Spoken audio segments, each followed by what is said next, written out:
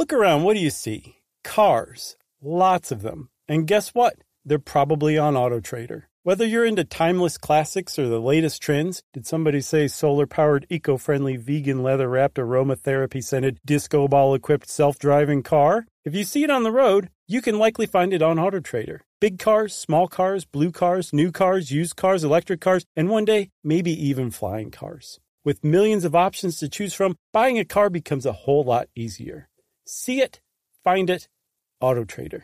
It's been almost 3,000 years, and Greek mythology has proved that it is not going anywhere. But it can be difficult to find entertaining and engaging retellings of these myths that aren't fictionalized. Lucky for you, I'm here. Let's Talk About Myths, Baby is the Greek mythology and ancient history podcast of your dreams. I dive into the convoluted and confusing ancient sources so you don't have to. Listen to Let's Talk About Myths, Baby on the iHeartRadio app, Apple Podcasts, or wherever you get your podcasts. Welcome to Stuff You Should Know, a production of iHeartRadio.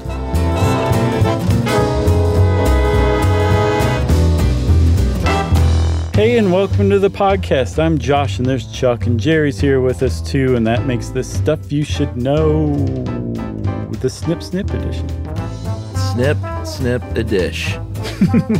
Very nice. We're talking about getting the snip, a.k.a. a vasectomy, a.k.a. a vasotomy, if you really want to be smart about the whole thing. Yeah. And Chuck, our buddy Dave Roos helped us with this. And I have to say, Dave is a really big proponent of vasectomies. And I get why, but he really is all about vasectomies. I suspect he would get a couple if he could. Yeah, it's funny. Now that I know about them, it is a remarkably basic thing that is being done. And sometimes that's sort of the beautiful simplicity of certain medical procedures is it's like, hey, just cut that thing there and you're all good. There's your problem. That's not cut. Yeah, there's your problem. So it is remarkably easy. The recovery time is really fast. It's relatively cheap, even if you don't have insurance covering it, which most people don't in the United States. And yet in the U.S. and a lot of other countries, it's really disproportionate, the number of men in reproductive age who have a vasectomy compared to the number of women who've undergone tubal ligation, getting your tubes tied. And both are basically equally effective, but getting your tubes tied is way more involved. It requires general anesthesia. The recovery time is much longer. And it seems to basically come down to men just being scared of some guy monkeying around their junk with a scalpel and worrying about what the after effects will be. But it turns out totally unnecessarily and unfairly. Yeah, I mean, we'll get to some of the myths. And I would say it's equal parts being scared of those myths and quite simply the patriarchy. I mean, yes, kind of full stop. Men saying like, you need to take care of that on your end. Right. And then we can start having unprotected sex. And that's why a lot of people frame it as it's a real gift that a man can give to his wife or his spouse or his sexual partner, you know, the person he's monogamously having sex with. Because we should point out, vasectomy is going to handle pregnancy basically every time. It's not going to help with STIs. So if you're running around exposing yourself to monkeypox, a vasectomy is not going to help with any of that. It's going to just help with the pregnancy part. Yeah, and I hope that counts as a blanket statement. So when we say things like, and now you can have, you know, all the sex you want without using a condom, without fear of getting pregnant. Right. We don't mean like, hey, step right up. What we mean is, you know, with your monogamous partner, right, you can now live, and, you know, with your monogamous partner, you can get tested and you can know that part is safe as well. But sure, we are definitely not saying just that means you can go around and spread your seed, your biological material. Oh, that was even worse somehow. Oh, it's terrible. Dave uses, well, we'll get to the material part, but it's such a gross way to describe anything that comes out of your body. But you mentioned the patriarchy. Here's a patriarchal stat for you. 39% of American women aged 35 to 44 have had their tubes tied. 39%. Do you want to know how many men aged 35 to 44 in America have had a vasectomy? Oh, it's got to be at least 25, right? 13%. 13%. Yeah. That's it. So that means that, more than about 3 times, right on the nose, 3 times more women have their tubes tied than men undergo vasectomy. And hopefully, like, as people are hearing about this stuff, it becomes less scary and maybe more men will be prone to do it. Because if you're looking to stop having kids or never have a kid, this is a really good way to go. It's safe, it's effective, and again, it's relatively cheap, and the recovery time is like nothing. Yeah, some of those myths that we mentioned that are not true is that the operation is painful, which is not true, that it affects sex, that it affects your erection, it affects your orgasm and ejaculation, it affects your sex drive and testosterone. It means you're not a real man. Like, none of those things are true. And if any of those, dudes, we're speaking to you, if any of those are reasons why you don't want to get a vasectomy, then you have no reason. Right. So just, like, that is a fact. Yeah, and we'll go into those in more detail. But yes, all of those are totally incorrect. Probably everything you think or worry about vasectomies is incorrect. That's a pretty good bet, actually. Yeah, or if your reason is, well, I don't know, I may want to have kids one day, that is a very good reason. Sure. Because as you'll see, there is a reversal surgery, but they definitely haven't perfected it. It is expensive. It's more invasive. This is something you really need to consider very, very strongly as a long-term life decision. Yeah, like if you were like, oh, what's one more kid? And you're like, I regret having this 3rd kid. Maybe it is time to talk about getting a vasectomy. Or if you're like, I think this world is grossly overpopulated, we're treating it terribly, I don't want to introduce yet another human into it and screw it up even more, that might be a good reason to have a vasectomy too. And apparently that's an increasing reason for Gen Z and millennials getting vasectomies these days. Yeah, or if you have already bore a couple of children and you look at your partner and say, hey, dude, I don't want any more kids. How about you get a vasectomy? And they give you a reason that equates to, I want to keep my life options open. That's a different conversation. Yeah, then you're with the wrong person. Right. You never know. On down the road, I might meet someone else. Right, No. I guess I should say, Chuck, we've been talking almost exclusively about like men and women, like biological sex, as far as vasectomies go. And I actually looked, I was like, is this part of transitioning in the trans community? And I saw that it probably isn't. I mean, you can imagine like going from transitioning from male to female, you might want to get a vasectomy, but I saw specifically that the hormone therapy renders that like null and void. There's no point in getting one from what I saw. Right. So that's why we're using the terms that we're using and the words we're using. Right. So one of the things about a vasectomy, one of the reasons why it is so great is because it is basically 100% effective at preventing pregnancy. Yep. And like I said, tubal ligation is just as effective. But as far as other stuff that men can do to prevent, to act as birth control, I mean, like vasectomy is far and away superior to all of them. Like you've got coitus interruptus, aka the pull-out method. Yeah. That's only 78% effective. I'm surprised it's that high. I am too. You can just ask the pull-out king if that works or not. Hey, get in here, pull-out king. And then condoms are 85% effective. That seems high to me too, but I guess actually no. On second thought, it's probably pretty accurate. But even still, that's a 15% chance every time you have sex that you're going to accidentally impregnate your partner. Mm-hmm. That's what's so great about vasectomy. You have no worries whatsoever, because there's a whole bunch of steps that we'll talk about that say, okay, you're good to go forth and have sex with your partner, that one partner that you're monogamous with and is monogamous with you, as much as you like without a condom for the rest of your life. Anytime you want, just go ahead and do it. Do it in a changing room at Target. Do it in your car. No, don't do it at the police station when you get arrested for doing it in a changing room in Target. None of these places you should do that. But you could, because you don't have a condom on you, and it doesn't matter in that sense. You mentioned it being relatively cheap. Did you say the actual number, which is about $1,000? Yes, I did not. Okay. Okay. Yes, you did not. It's that kind of episode, Chuck. $1,000 is certainly nothing to sneeze at, but tubal ligation is about 6 times that much. Condoms aren't cheap, so if you're choosing to have a lot of sex and wear a lot of condoms, and you're going to run up a bill there. And it doesn't take super long. It's a 20-minute outpatient surgery. Yeah. Very, very low risk of complications.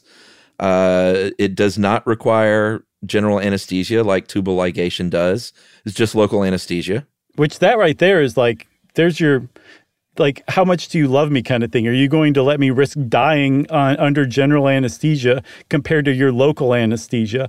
That's what makes that kind of conversation hard when you're like, should you get your tubes tied or should I get a vasectomy, you know? Yeah, absolutely. And recovery time. It's just a couple of days later for vasectomies, you're kind of doing pretty well, and it takes a few weeks or up to a few weeks for recovery for tubal ligation. Yeah, because tubal ligation is so much more invasive. You know, it's a much greater surgical procedure. And then one other thing that is really important is, like I said, it's considered a gift from the guy to his wife, because you're saying like, hey, you don't have to worry about this stuff anymore. You don't have to take the pill anymore. You don't have to get an IUD. You don't have to get injections. You don't have to get your tubes tied. Like, I'll handle this for both of us, and I'll take one for the team. And that really is like a genuine gift that you can give your partner that, I mean, like I imagine they will value you for it at the very least, to put it in a really sterile way. Sure. No pun intended. No, sadly, no. I'm not that sharp today. Well, let's take a break. I'm going to sharpen you up. Okay. And we're going to come back and talk about the procedure right after this.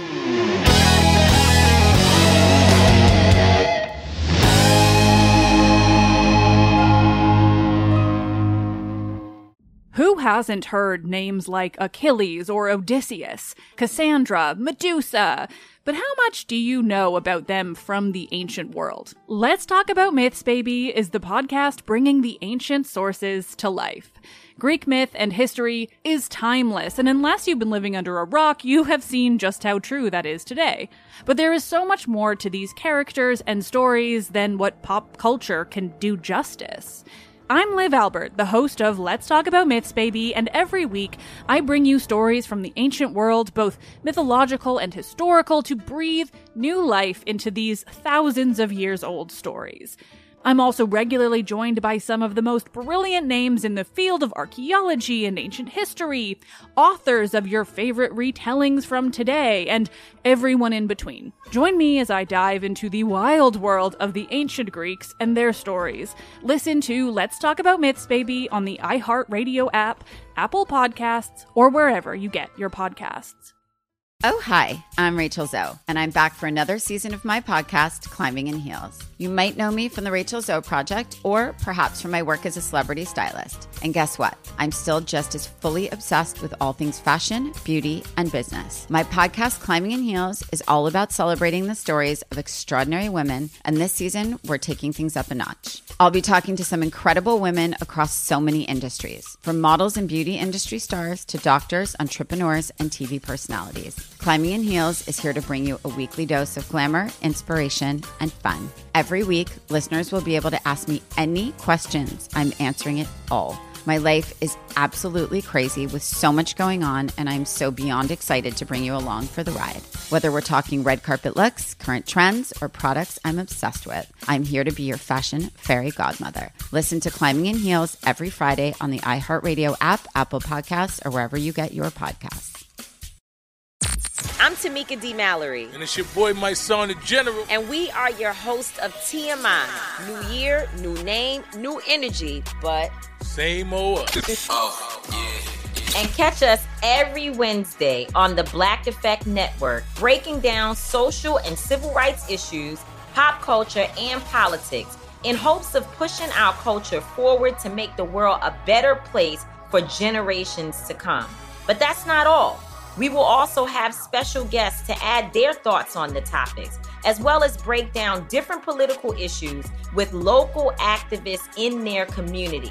If you like to be informed and to expand your thoughts, listen to TMI on the Black Effect Podcast Network, iHeartRadio app, Apple Podcasts, or wherever you get your podcasts. That's right. Something that makes me crazy is when people say, well, I had this career before, but it was a waste. And that's where the perspective shift comes, that it's not a waste, that everything you've done has built you to where you are now.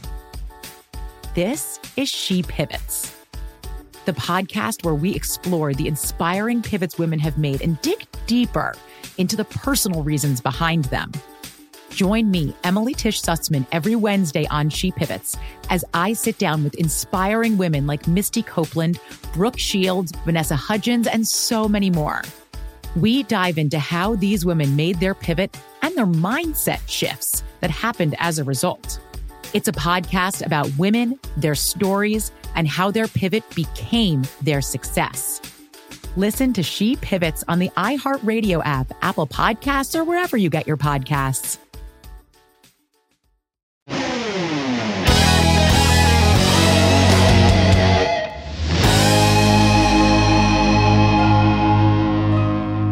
All right, so we're back.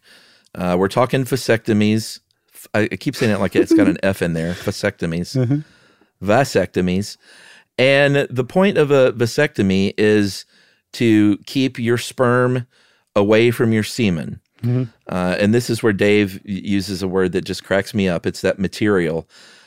He says that semen is all of the material that comes out of the penis during ejaculation. Right. For some reason, I don't know. It just sounds like you're pulling a silk scarf out of a sleeve or something. I don't know. Yeah, that's great. But when you add biological in front of it, it gets even worse because you're like, for some reason, you just imagine it everywhere. I do, at least. But sperm and semen are two different things, right? Yes. Sperm is just one tiny component of semen. And you could make a really good case that semen exists, if you're into intelligent design and that kind of thing, as a vehicle for sperm. But what humans have cleverly figured out is you can keep the semen, you can get rid of the sperm, and you can do this. You can spread the biological material all over the place without any worry of getting pregnant, because all you're doing is removing the sperm from entering the semen. The semen comes out like normal. It's just sperm-free after a vasectomy. That's right. It's called a vasectomy, by the way, because of the vas deferens, a.k.a. the sperm duct. That is basically the target of this operation. It is a tube in the scrotum in the pelvis. It's called the vas deferens. There are two of them because you have two testes. Sure. And so a vas deferens, we'll talk about what you actually do, but it's called a vasectomy because of that. Right. And you can remember that by saying a vasectomy makes a vas deferens in your sex life. Very nice. That was off the cuff. I do not have that written down, at least. So, with the vasectomy, the vas deferens is just cutting. That's it. The vas deferens from each testicle. That's all there is to it. I mean, there's a little more to it, but it's really that basic. You want to talk about the procedure? Yeah. Like I said, you've got these two vas deferens. Each one is about 12 to 18 inches, but size isn't important here, from what I've been told. And they run from the base of your testes up around to the back of the bladder where your seminal vesicles are. And like you said, their job is to take your sperm, mix it in with the rest of your semenic material. Sure. which I don't think we said what it was. It's fluids from the seminal vesicle, fluids from the prostate, and from what's called the I had it earlier, the bulbourethral glands. No, I'm afraid not. Go ahead, hit me. I think it's bulbourethral. Yes, it absolutely is. So that to me is one of the worst words I've ever seen. It looks like what it describes in my imagination. That word looks like it. Yeah. Can't you just see it? I can. But you put all this stuff together and you've got the biological material that comes out of the penis during ejaculation, like Dave says, right? So that's right. The vas deferens, its role is to move sperm from the testes to, I think, the prostate, to deliver this to your semen. And again, when you have a vasectomy, all you're doing is cutting the vas deferens, so you're removing sperm from the equation. And now I think it's probably time to talk about the surgery step by step, right? And I think when we do this, most people who don't know about this are going to be amazed because it is wham, bam, thank you, ma'am kind of surgery. Considering what you're doing and the effect that it has, the outcome it has, it's incredibly simple and fast. Yeah, and maybe we should cue up Yakety Sax. That's perfect.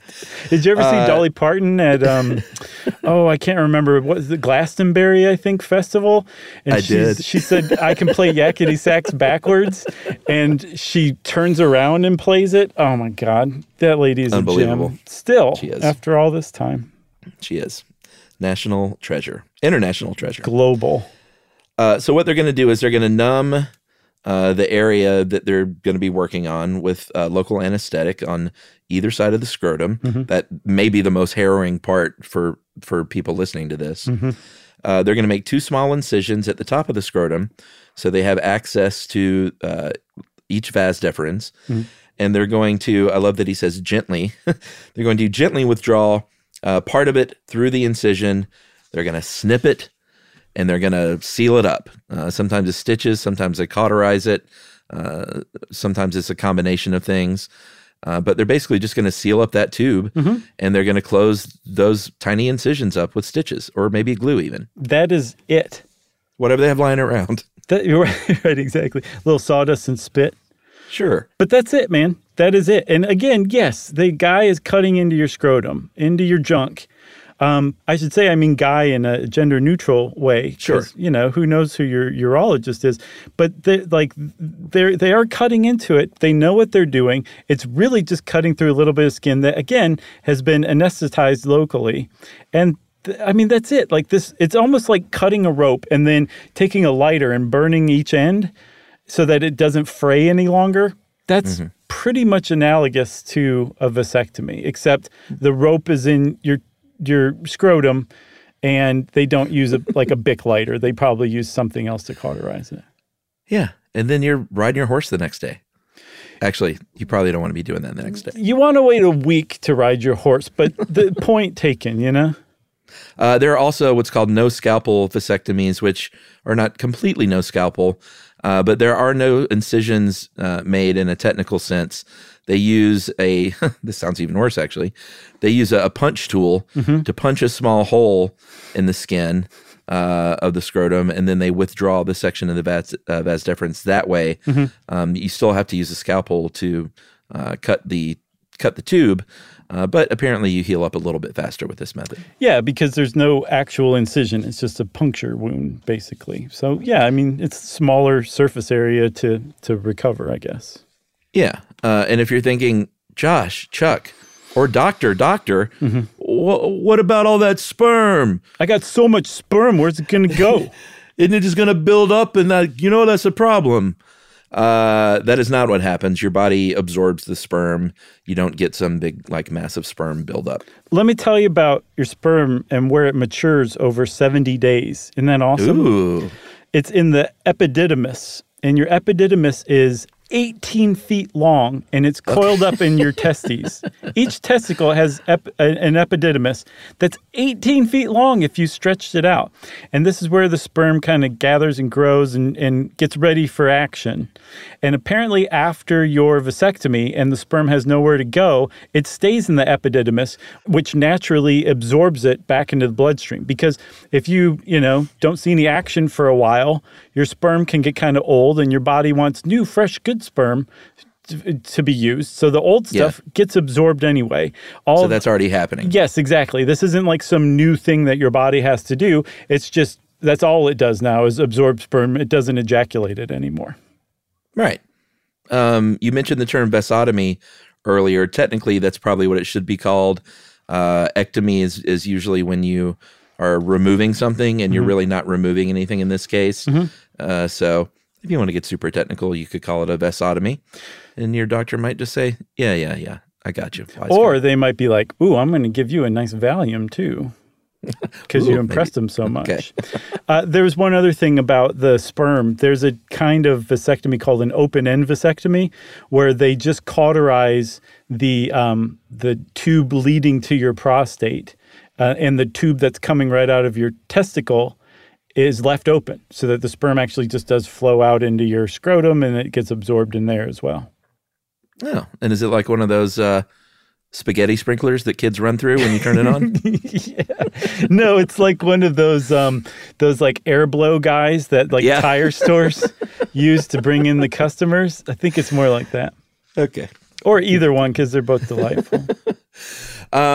This, like we mentioned, takes about 20 minutes. Doesn't even have to take that long. Sometimes I can get you in and out there in as little as 10 minutes. You might get a little bit of pain meds, but this is from Dave sort of telling us firsthand that after the first day or so, it's really not that big of a deal.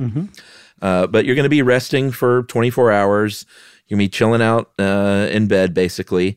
You want to wear, and this is pretty funny, you want to wear tighty whities, very tight underwear, or a jock strap for 48 hours. Right. Probably the tighty whities is preferable. I don't know. Jockstrap's a pretty good look. You just don't want anything swinging around because you have 2 incisions on your scrotum that have been stitched up and you don't want to, loosen the stitches, I think is the point. Yeah. What else are you going to do? Cold pack. No doubt like actual bag of frozen peas could work because it could become inflamed. Your body has been insulted and it's going to react with inflammation. That helps with it. Again, you're going to have pain meds. You probably won't need them after the first day. You might need like Advil or Tylenol or whatever your regular analgesic is. But like we were saying earlier, you can't ride a horse for a week, right? Yeah. In a couple of days, you can do desk work and stuff like that, and you're off your feet. But no sports and no sexual activity for a week. So here's the sort of trick. Is you're going to still have sperm in your system after a vasectomy. So there's a chance if you had unprotected sex with your partner right away that you could get them pregnant. You need to clear the system. So it takes up to 15 to 20 ejaculations to clear the system out. So if you want to go back to having sex that, like literally 1 week after you have had this operation without getting pregnant with your partner, you're, do the math. You're welcome back to 7th grade, basically. Yes. So like for a good 3 months, they're basically like, you need to really be careful. And they're going to get you in there afterward as part of this post-operative care about, anywhere from like a month and a half to 3 months later to say, okay, give us a sperm sample and we're going to see if you have any guys swimming around in there. And if you pass, they will say, you got no sperm, go forth and have fun. And if you don't pass, they'll say, okay, well, we need to keep safe a little longer and then come back and give us another sample. And they'll keep doing that until there's just no sperm found, like 100% no sperm. So 0% sperm, I guess, is what I'm trying to say. Yeah. Am I reading this correctly, though? Because you can have sex 7 days later. It takes 15 to 20 ejaculations. Right. Yet they check you out 6 to 12 weeks later. Yeah, they're saying like you behave as if you did before your vasectomy for 6 to 12 weeks. Like if your wife or your partner was on the pill, she should probably stay on the pill for 6 to 12 weeks until you get the all clear. If you use condoms, keep using condoms. And during that time, when you have sex, there is that risk that you will still get pregnant until you get that all clear from a sperm test that finds no sperm. Right. But is that because they assume it will take 6 to 12 weeks to have those 20 ejaculations? That's what I'm asking. I gotcha. I don't know, because that does seem like a really long time, doesn't it? Well, I mean, that's why I said welcome back to 7th grade. If you want to knock that out in a week. I gotcha. Then, I'm glad you went back and explained that. I thought you were saying like you were worried about getting someone pregnant. I can say this in a grown-up way. Does that mean you can masturbate 20 times in a week and clear out your system and you'll be good to go? Or is it really like you really need to think about this 6 weeks later to 12 weeks later? I don't know. I would guess if you boasted to your urologist that 20 ejaculations is not going to take you 6 weeks, right? They might say, okay, we'll schedule this for 3 weeks from now or 4 weeks or whatever. Right. You know, I'm curious. I would think so. Yeah. I would guess so. All right. I wonder if they have like a wall of fame in the office. Right. It's just covered. Clear in 2 days. So yeah, 15 to 20 ejaculations, an ejaculation's an ejaculation, right? It doesn't have to just be through intercourse or coitus, I think is what the kids call it. That is true. How many times have we said ejaculation in this episode? More than 10? I would say so. You want to take another break and then come back and talk about some of the risks involved? Because there are risks, it's true, but they're just fairly small. Yeah, let's do that and get back to it.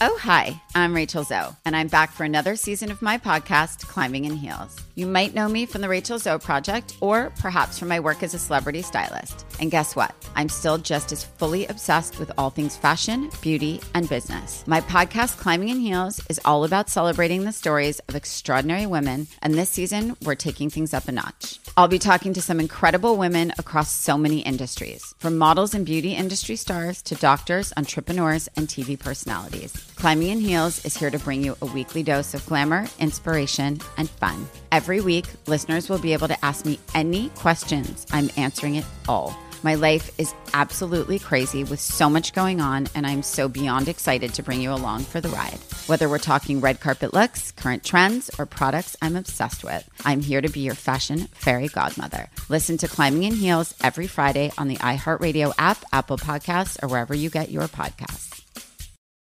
Who hasn't heard names like Achilles or Odysseus, Cassandra, Medusa? But how much do you know about them from the ancient world? Let's Talk About Myths, Baby is the podcast bringing the ancient sources to life. Greek myth and history is timeless, and unless you've been living under a rock, you have seen just how true that is today. But there is so much more to these characters and stories than what pop culture can do justice.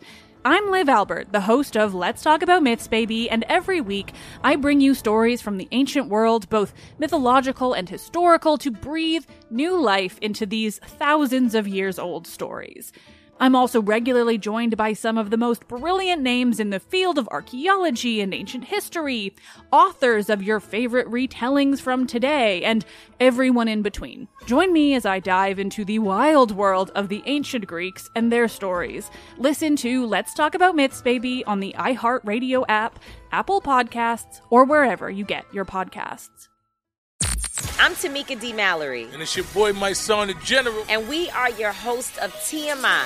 New year, new name, new energy, but same old us. Oh, yeah. And catch us every Wednesday on the Black Effect Network, breaking down social and civil rights issues, pop culture, and politics in hopes of pushing our culture forward to make the world a better place for generations to come. But that's not all. We will also have special guests to add their thoughts on the topics, as well as break down different political issues with local activists in their community. If you like to be informed and to expand your thoughts, listen to TMI on the Black Effect Podcast Network, iHeartRadio app, Apple Podcasts, or wherever you get your podcasts. That's right. Something that makes me crazy is when people say, well, I had this career before, but it was a waste. And that's where the perspective shift comes, that it's not a waste, that everything you've done has built you to where you are now. This is She Pivots, the podcast where we explore the inspiring pivots women have made and dig deeper into the personal reasons behind them. Join me, Emily Tish Sussman, every Wednesday on She Pivots as I sit down with inspiring women like Misty Copeland, Brooke Shields, Vanessa Hudgens, and so many more. We dive into how these women made their pivot and their mindset shifts that happened as a result. It's a podcast about women, their stories, and how their pivot became their success. Listen to She Pivots on the iHeartRadio app, Apple Podcasts, or wherever you get your podcasts.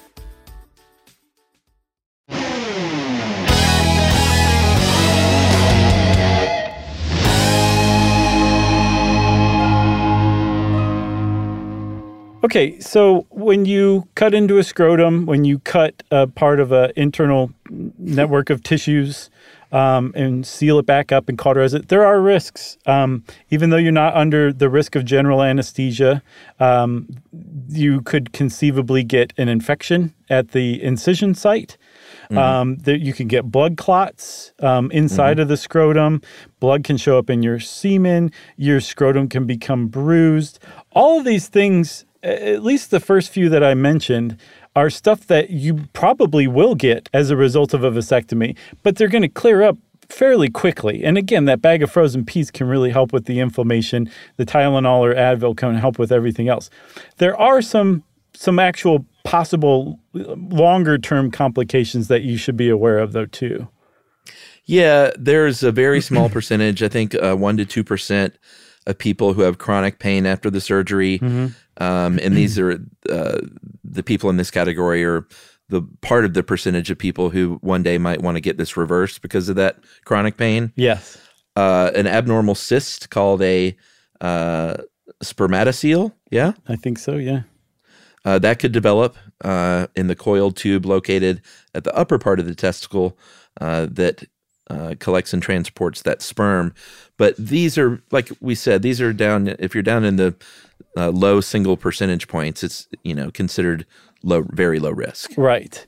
And, the upshot of it, the upside of it, I should say, is that, again, you actually will probably experience, at least as far as some studies have found, an increase in sexual satisfaction, because cutting your vas deferens has nothing to do with hormones. It has nothing to do with your ability to get an erection, your ability to ejaculate. There's another one.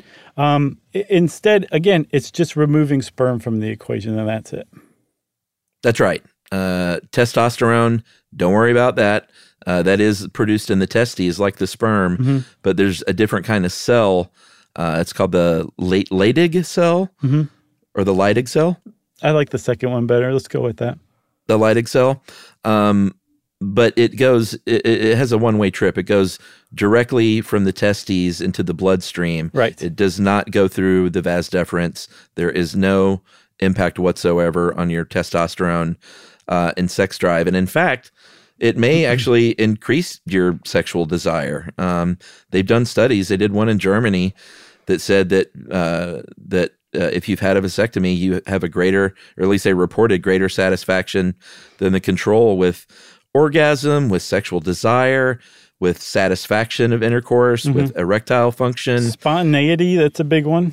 Yeah, I mean, a lot of it may just be psychological, like, all right, I'm free, I don't have to worry about this anymore, so that'll probably increase all kinds of happiness. Yeah, exactly. I get the impression that is from this German study from, I think, 2017. They surveyed both men with vasectomies and their partners and found that the partners were like, yeah, actually, it's a little more arousing. The actual act of sex didn't change for me at all, but there's something going on here. And I think I would chalk that up to spontaneity and not having to stop to like put on a condom or, feeling freer because you didn't have to take a pill that day, that kind of thing.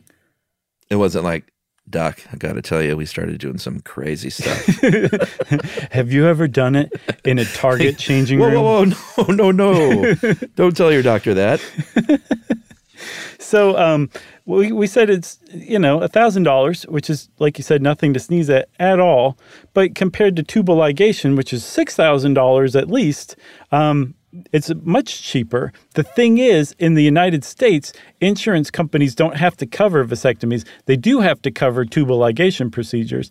And it's probable that accounts, in addition to the patriarchy that you mentioned, full stop. In addition to that full stop, some people just being cheap and saying like, no, I mean, like we can get a tubal ligation for like $50 and, rather than vasectomy for $1,000. And if there's any man out there who does not want to get a vasectomy, he's going to hammer that point home every chance he gets until he gets his way. Yeah, maybe. We mentioned people getting, wanting these reversed. About 6% of people who get a vasectomy end up wanting that reversal.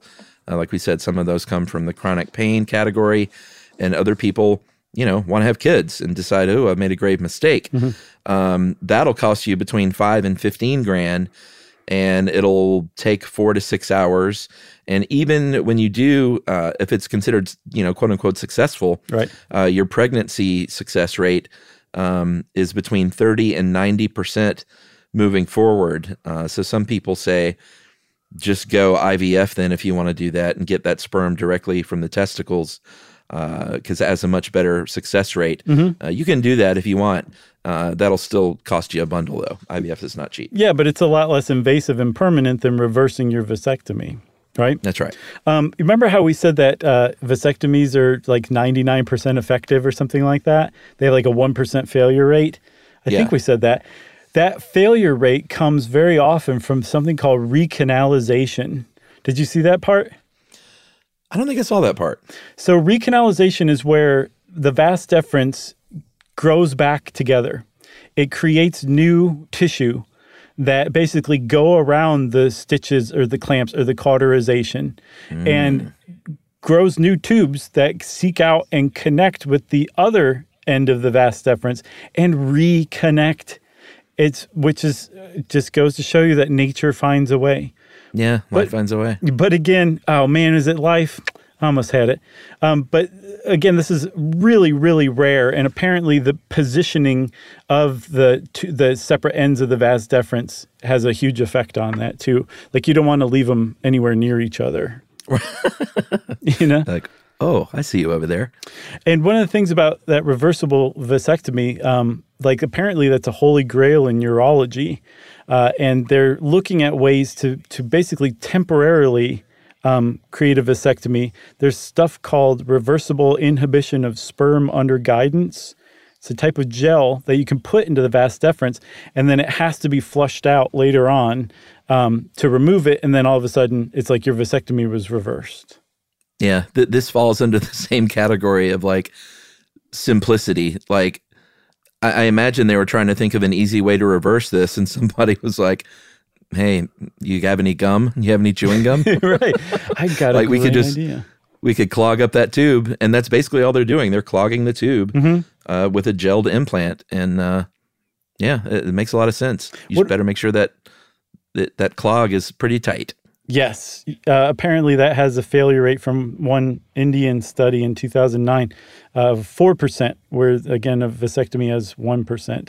Yeah, I think safety is the concern there, right? Absolutely, right? So I saw it explained as with a pill with women, the control group when you're figuring out safety is pregnant women, and pregnancy is riskier than the side effects or complications from taking the pill. So the pill wins out. It's safer. It's justified, and that's how it gets the green light for use.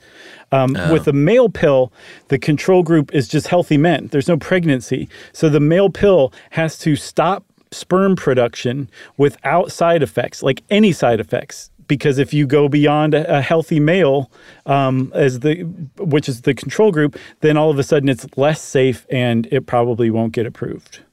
Oh, so there actually is science.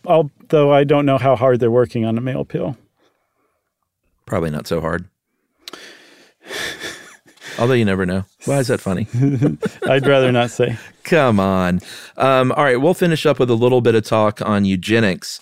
We did an episode many, many years ago about sterilizing addicts, specifically, which is, you go back and listen to that episode. It's pretty interesting. Yeah, please forgive us. Probably somewhat outdated at this point, but who knows? Yeah, just the use of addicts, I think, is outdated. So, but it's a pretty interesting episode.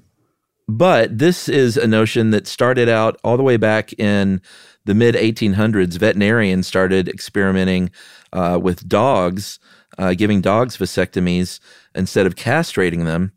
And in the 1880s, started performing them on men.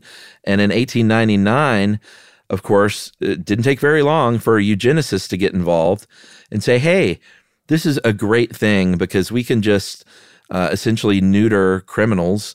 We can neuter people who are mentally ill. We can neuter people who are poor. Right.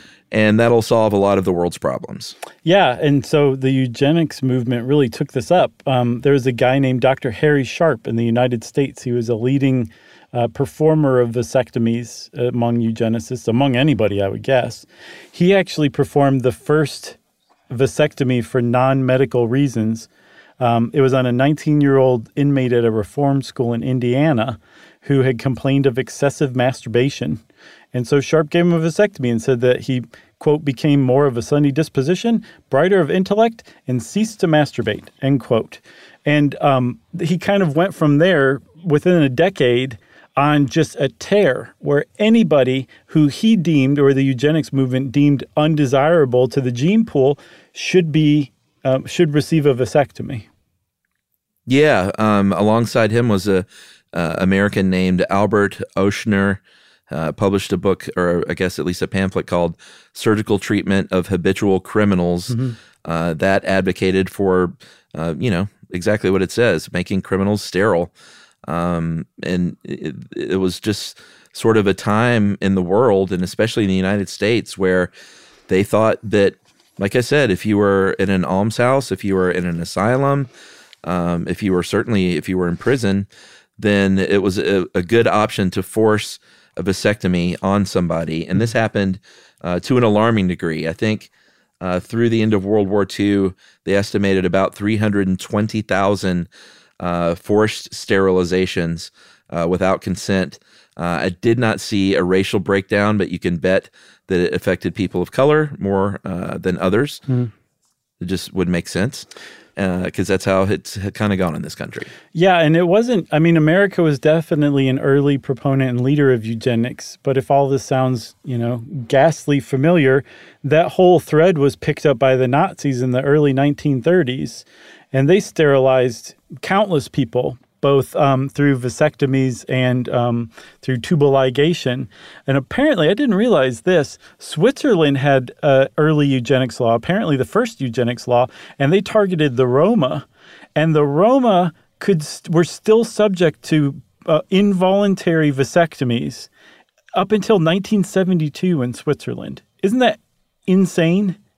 Yeah, that's shameful. And by the way, when I said it made sense that they forced sterilization probably on people of color more, you know how I meant it, right? Everyone? Sure. I didn't mean that made sense in any kind of ethical way. It made sense because that's how people of color have been treated in this country. I like the person who thought that this had to have been like their first episode, and now you explained it to that one person. Just want to clear that up. All right, good. Everybody knows Chuck. So ending it on eugenics is kind of a sour note. So let's talk about one more old-timey thing. It's just pretty great. Medical procedure? It is misguided, but it's not nearly as bad as vasectomies for eugenics. There was an Austrian endocrinologist named Eugene Steinach, and he said, I've got this great idea.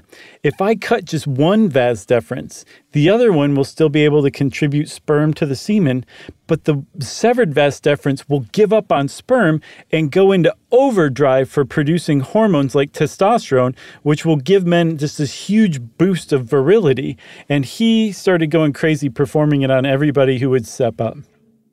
Yeah, basically like, if you want to increase your sex drive, you can have this elective procedure. And people like Sigmund Freud and writer William Yates used this procedure and underwent this procedure to boost their sex drive.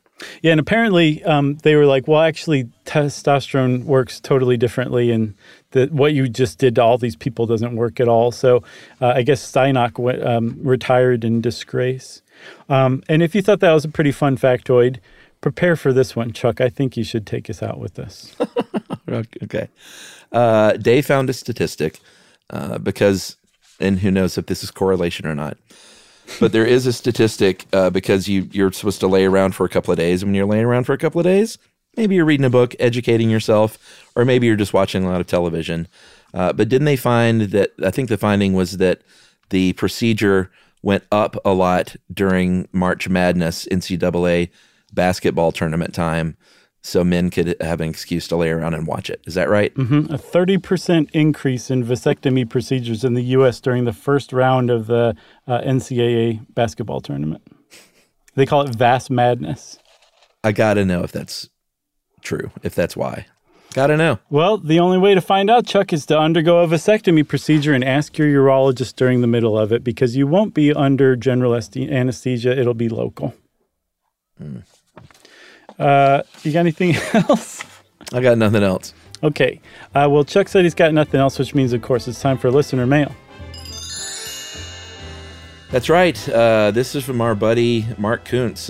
Mark and Gail Kuntz are longtime listeners and real life pals of mine. They came to our show in Cleveland, and Gail is a longtime movie crusher. But Mark wrote us an email about Suicide Awareness Month, which it is right now. Oh, yeah? And this is Mark is, he's out there doing like the tough work. Great dude. September is back to school season, guys, and Suicide Prevention Month, which means youth suicide prevention is on my mind more than usual. As you know, I'm a licensed art therapist at Clark County Educational Service Center in Springfield, Ohio. I help schools meet the mental health needs of thousands of students. Most people think of suicide prevention with youth means focusing on trauma and handling and handing out hotline information. And of course, sometimes you do those things, but my favorite suicide prevention program, and the reason I'm writing, is called Sources of Strength. That is a youth-led suicide prevention program that has been used in schools across the U.S. and Canada and Australia. Sources of Strength are things like positive friends, mentors, and mental health. These are some of the protective factors that we can rely on when we're stressed or to help us get through a crisis. And for the past year, I've been trying to get Sources of Strength in every single one of my county schools, and with funding and support from the Ohio Suicide Prevention Foundation and Prevention First, with an exclamation point, schools in Ohio can implement Sources of Strength at no cost. Nice. So if you're listening, he just won a grant for like $10,000 or something like that, which is great. A genius grant. He's won it before, I think. But he says if you're listening to this and you're in Ohio, you can learn by visiting sourcesofstrengthohio.org. Even if you're not in Ohio, you should still visit the sourcesofstrength.org website and learn about the Sources 8 protective factors.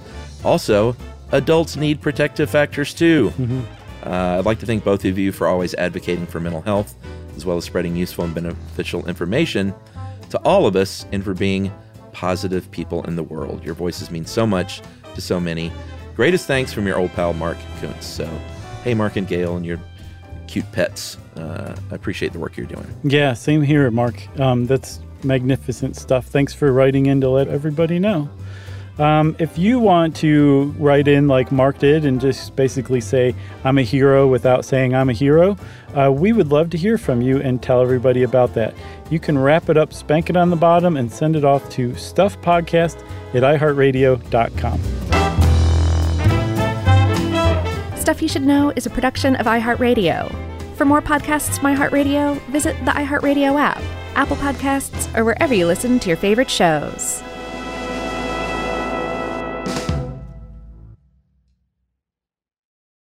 It's been almost 3,000 years, and Greek mythology has proved that it is not going anywhere. But it can be difficult to find entertaining and engaging retellings of these myths that aren't fictionalized. Lucky for you, I'm here. Let's Talk About Myths, Baby is the Greek mythology and ancient history podcast of your dreams.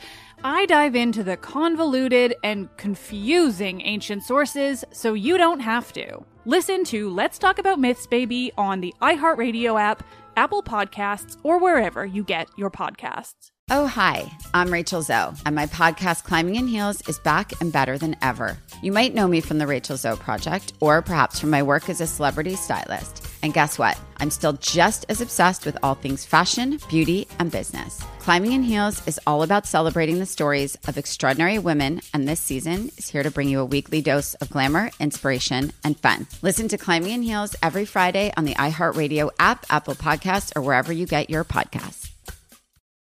Something that makes me crazy is when people say, well, I had this career before, but it was a waste. And that's where the perspective shift comes, that it's not a waste, that everything you've done has built you to where you are now. This is She Pivots, the podcast where we explore the inspiring pivots women have made and dig deeper into the personal reasons behind them. Join me, Emily Tish Sussman, every Wednesday on She Pivots.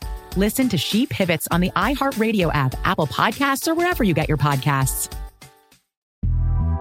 The Big Take from Bloomberg News brings you what's shaping the world's economies with the smartest and best-informed business reporters around the world. We cover the stories behind what's moving money and markets, and help you understand what's happening, what it means, and why it matters every afternoon. I'm Sarah Holder. I'm Saleha Mohsin. And I'm David Gura. Listen to The Big Take on the iHeartRadio app, Apple Podcasts, or wherever you get your podcasts.